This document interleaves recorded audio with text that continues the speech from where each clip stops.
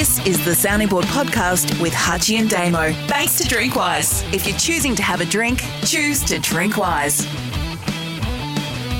This week's question time for the Sounding Board for Drinkwise. If you're choosing to have a drink, choose to drink wise. Dr. Ken Watkins on email. How could David Barham have misread the Alistair Clarkson situation so poorly, or did he really think he could secretly sound out Clarko? Well, I don't think he was ever intending it to remain a secret. I just think he rushed off to do it before he told. I don't think he was ever going to not tell him, was he? Not tell his coach? Yeah. Well, he took a while to do so and seemed to only do so after it was pointed out to the public that he probably should have. The Steve in Hong Kong says, the patch-up coffee has worked absolute wonders for Damo. He's now well inside the North Tent. Thank you, Steve. We have identified that on the main body. His question, when did Sonia Hood agree to Damo's request to have the scoop on the deal being done with Clarko? And did Damo request for an exclusive interview with Clarko, which must have been turned down? And finally, how would Tom Brown and Mitch Cleary, he says, be coping with missing out on getting the biggest news story of the year first? We have discussed all of this, Steve, unfortunately, through Hutchie's weird lens on the main body of the Sounding Board, so I'll just refer you all back to there. But I will say that story did not come from North Melbourne, and that is a hand-on-heart comment, as all the comments I make on this particular program are. What I'm going to do next week, Steve, is the lovely Jane, who does a brilliant job producing this podcast and is almost back to full fitness. Jane is going to play the role of Sonia Hood next week. I will play the role of Damien Barrett. And we'll take you inside how the patch-up coffee started and the concessions made and how they both agreed that Ben Buckley was at fault and all the rest of it. So we'll come to that next week. You're an idiot.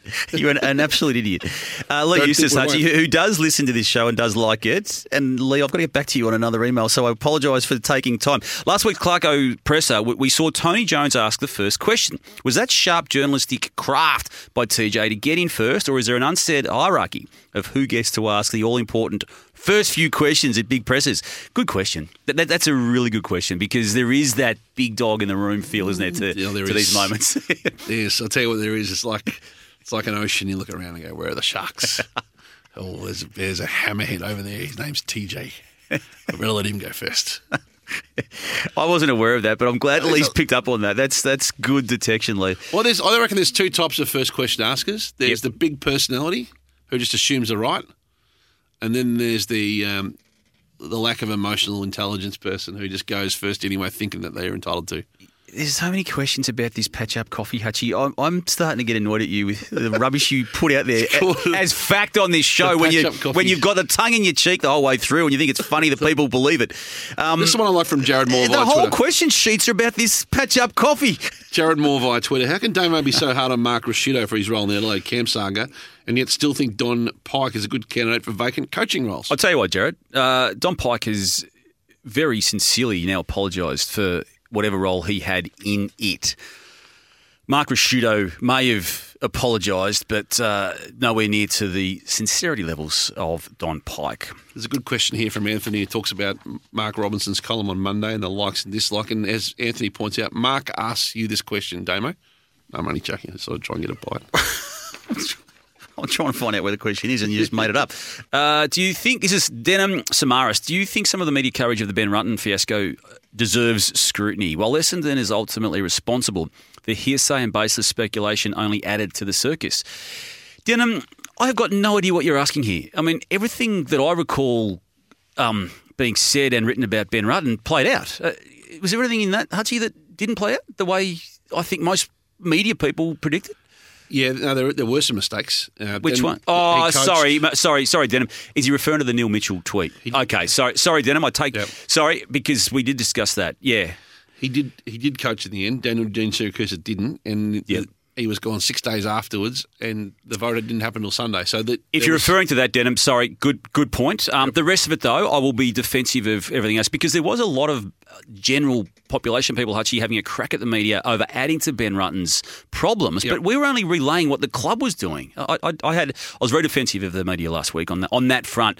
Keen to get your views, guys, on polarising media figures and their value. This is Brad Budge on email. How much value is put into the audiences, or is it all about talking points? How can you put a number on that individual being popular or people engaging with the product maybe out of spite?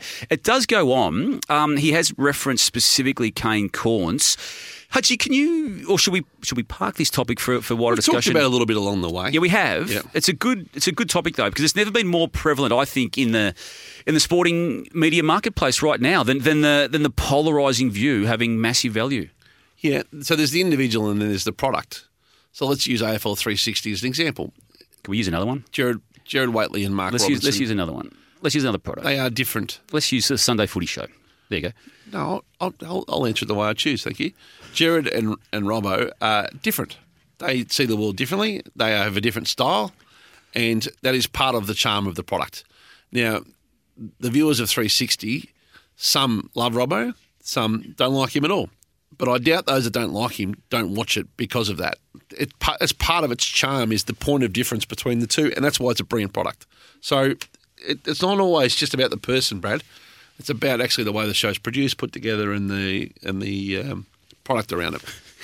I have to ask this question, Archie, even though we're about I think polarising people do make good content. Provided it's not gratuitous. Provided that it's not mean or over the top. Sean Delaney on email. One of the biggest disagreements ever on the sounding board has been the Usain Bolt to the Central Coast argument. Oh, good point, Sean. I now see Hutchie is talking about Kyle Chalmers as an AFL rookie. You're not, are you?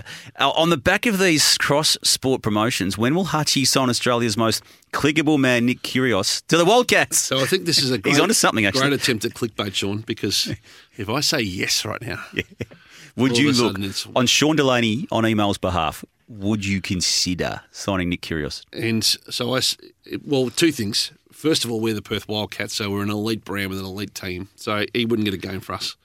Second is... Well, he might have last year. Actually, you missed the finals for the first time in 35 years after you took it over. We're not as in need of a stunt as the Central Coast Mariners were, or the Gold Coast Suns, and that's for sure. And the second thing is... not as in need of a stunt. And I say all this tongue-in-cheek. The second thing is, having watched him play in this City Kings celebrity game... Yeah, where he got polarised. Doesn't share the ball.